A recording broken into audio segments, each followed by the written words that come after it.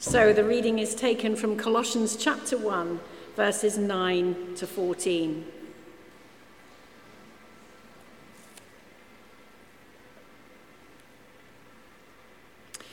For this reason, since the day we heard about you, we have not stopped praying for you and asking God to fill you with the knowledge of his will through all spiritual wisdom and understanding. And we pray this in order that you may live a life worthy of the Lord and may please him in every way, bearing fruit in every good work, growing in the knowledge of God, being strengthened with all power according to his glorious might, so that you might have great endurance and patience, and joyfully giving thanks to the Father, who has qualified you to share in the inheritance of the saints in the kingdom of light. For he has rescued us from the dominion of darkness and brought us into the kingdom of the Son he loves, in whom we have redemption, the forgiveness of sins. This is the word of the Lord. Thanks be to you.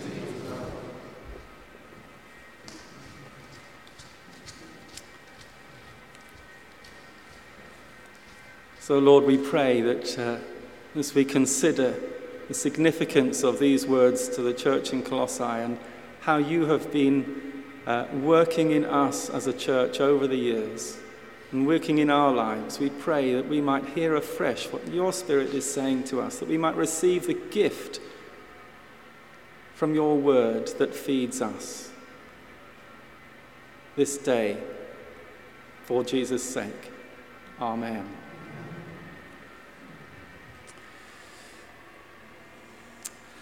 I brought with me this morning a little jar, which actually came from Cana in Galilee, when I led a pilgrimage to the Holy Land many, many years ago. It's tiny, but the real ones held 30 or 40 gallons of water. You know the story in John 2, how Jesus turned all that water into the best wine they had ever tasted when the wine ran out at the wedding.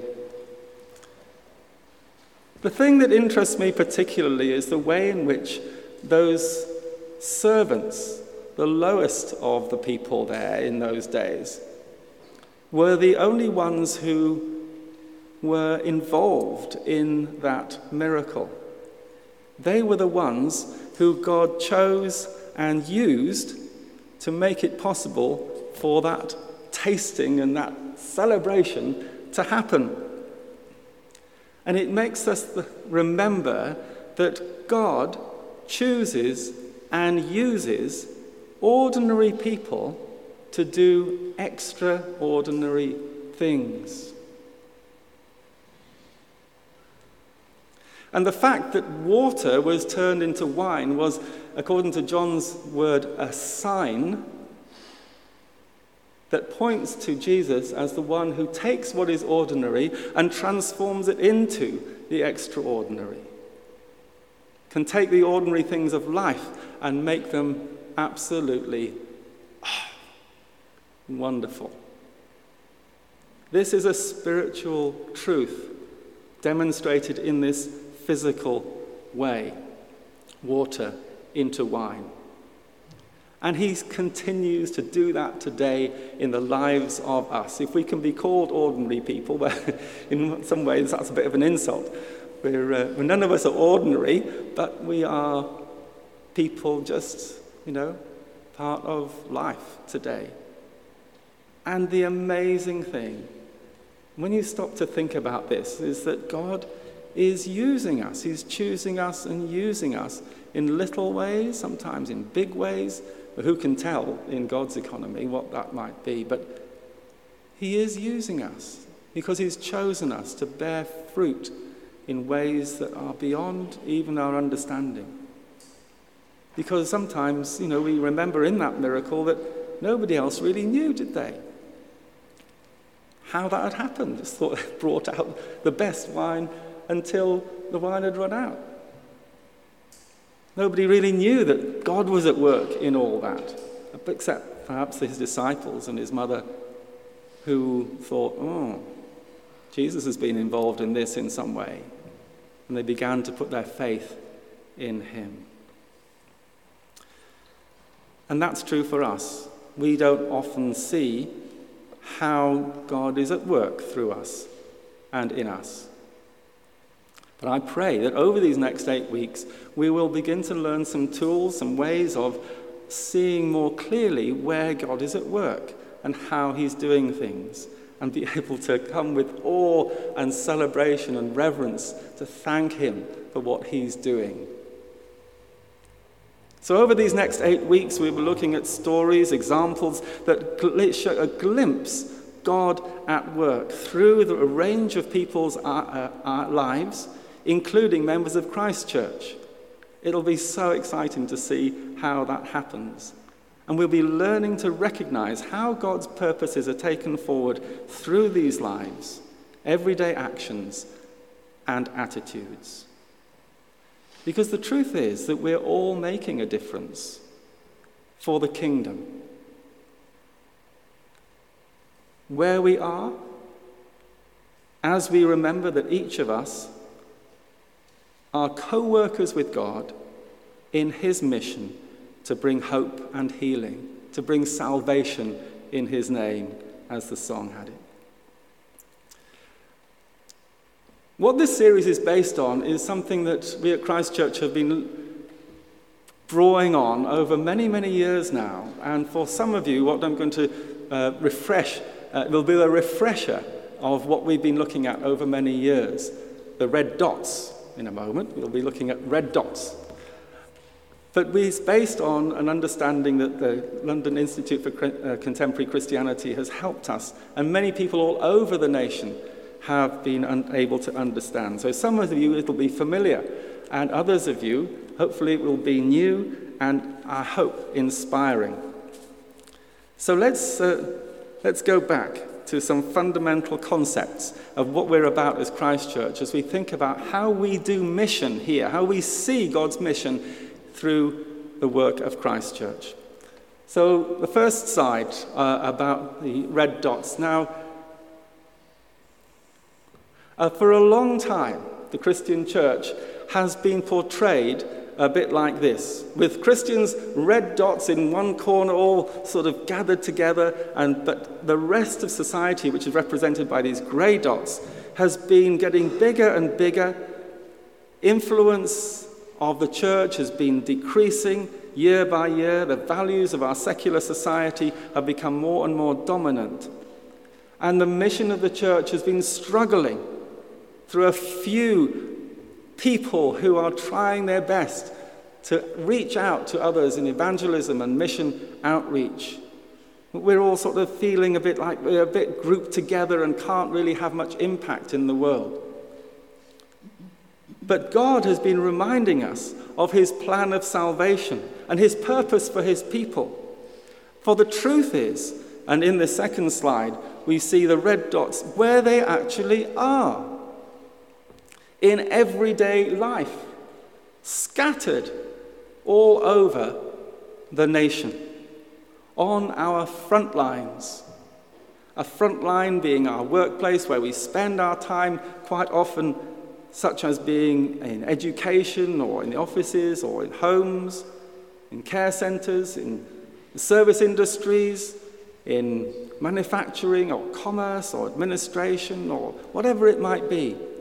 Now, things have changed hugely because of the COVID pandemic and has meant that our front lines have changed considerably for some. And we need to rethink, perhaps, what it means for us to live out our life. We can learn to live the life on those places where God has placed us. They may have changed, and it's worth thinking afresh as to how we can be used by God in that way. And we've been unable to gather physically as we used to until very recently. Online platforms have enabled us to meet and worship together, but not in the way that we're used to. And gradually we're getting back to that physically.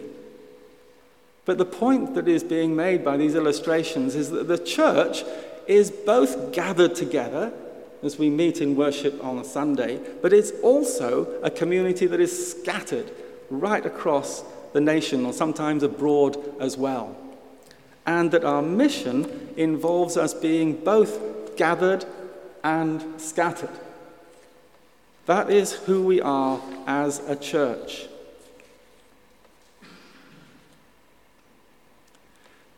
Now, underpinning all this is a myth that is being shattered. It's called the Great Divide.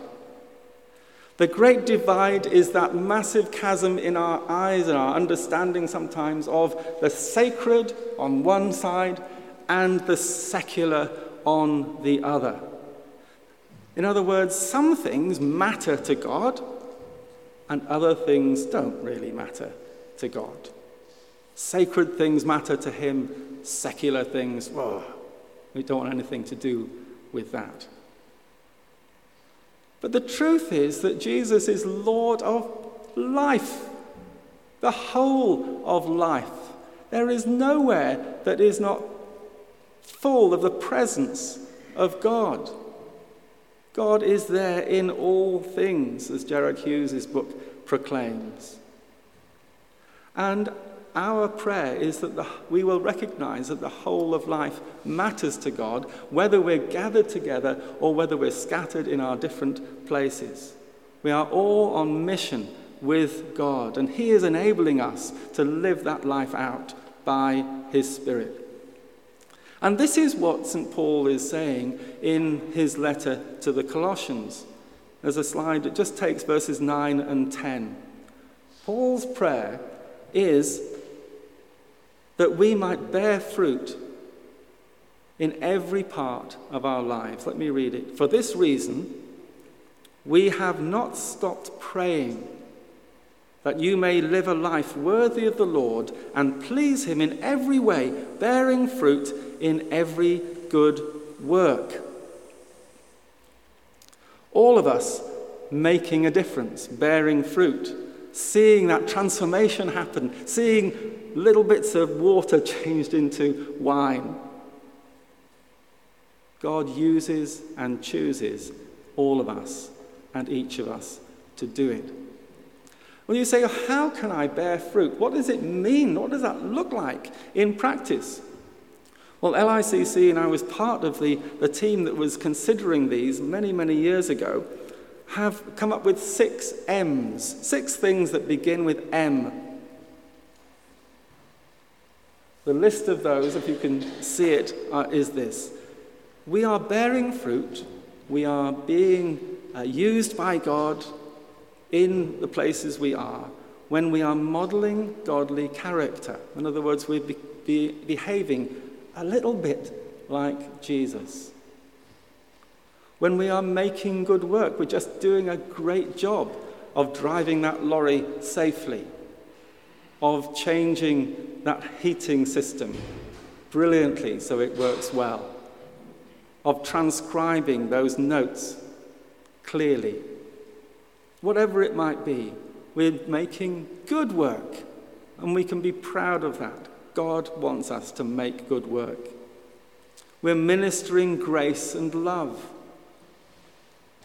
We are molding culture, making a difference to how things are around the places where we are placed.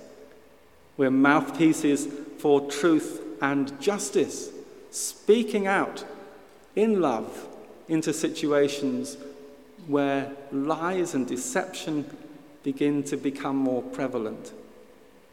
And finally, we are being messengers of the gospel when we have the opportunity and we are sensitive to those opportunities to speak of something of how God has worked in our lives and how Jesus has done things which lead us into life. And it's worth over this next 8 weeks to be thinking about how is God at work through me or through those around us. And as we reflect, we want to ask the Lord, help me to see, Father, how that is happening in my everyday life. And each week we will be highlighting different things that have been evident in our lives. Let me give you one example, something that I came across as I was listening to and praying with the app Lectio 365, which I use practically every day. If you haven't come across it yet, please do have a look at it if you're able to. It's out of the 24/7 prayer movement, which is in itself a fruit of an initiative that a few ordinary people got together some 21 years ago and started to think about praying round the clock occasionally. Pete Greig, in this particular I think it was on Wednesday, celebrated J.R.R. Tolkien, the writer of that great trilogy of the Lord of the Rings. And he wrote this: Tolkien believed that within every person, and indeed within the stories of every culture, there are fingerprints of God waiting to be revealed. God at work in these things. Recent months have been brutally challenging for many. The words of Tolkien's hobbit Frodo to the wizard Gandalf surely resonate with us all. And this is how the culture is being shaped by Tolkien's writing. And it speaks to us today. Listen to what Frodo says. "I wish it need not have happened in my time," said Frodo. "So do I," said Gandalf. "And so do all who live to see such times.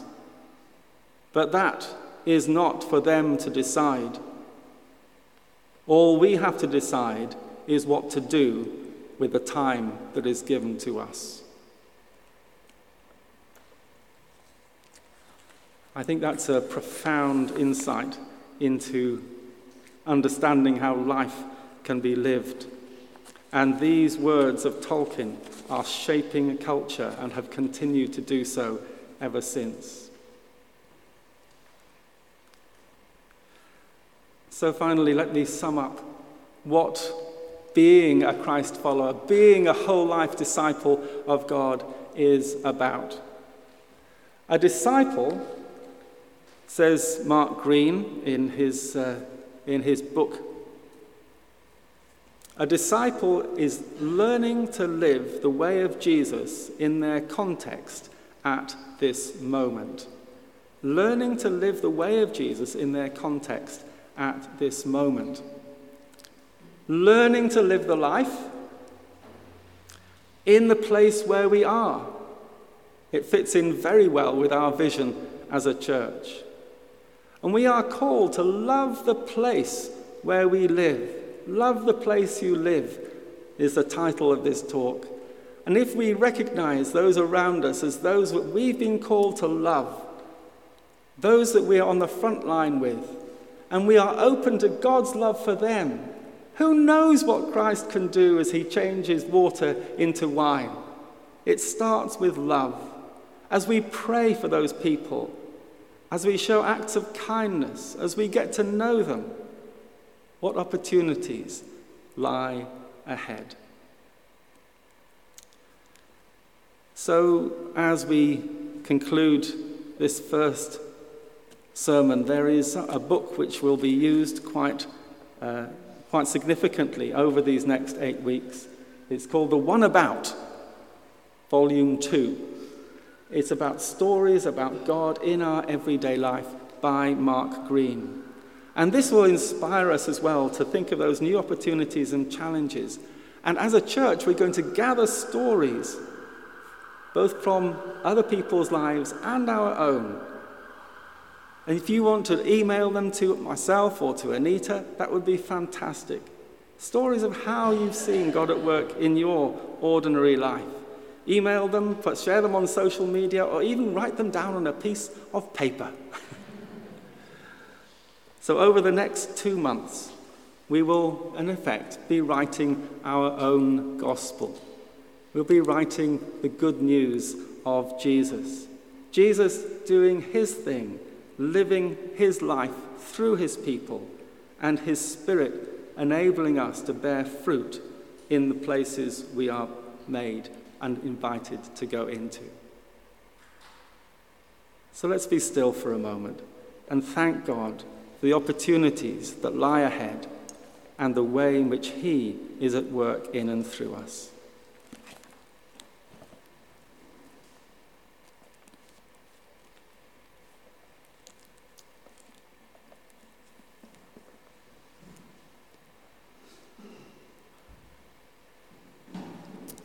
Father, we praise you that you are a God who works in us and chooses to use us ordinary people to live lives that make a difference in the world. Help us, we pray, to love where we live, to love the people that you've called us to, and to share that love with others in ways that will transform and restore and heal. Amen.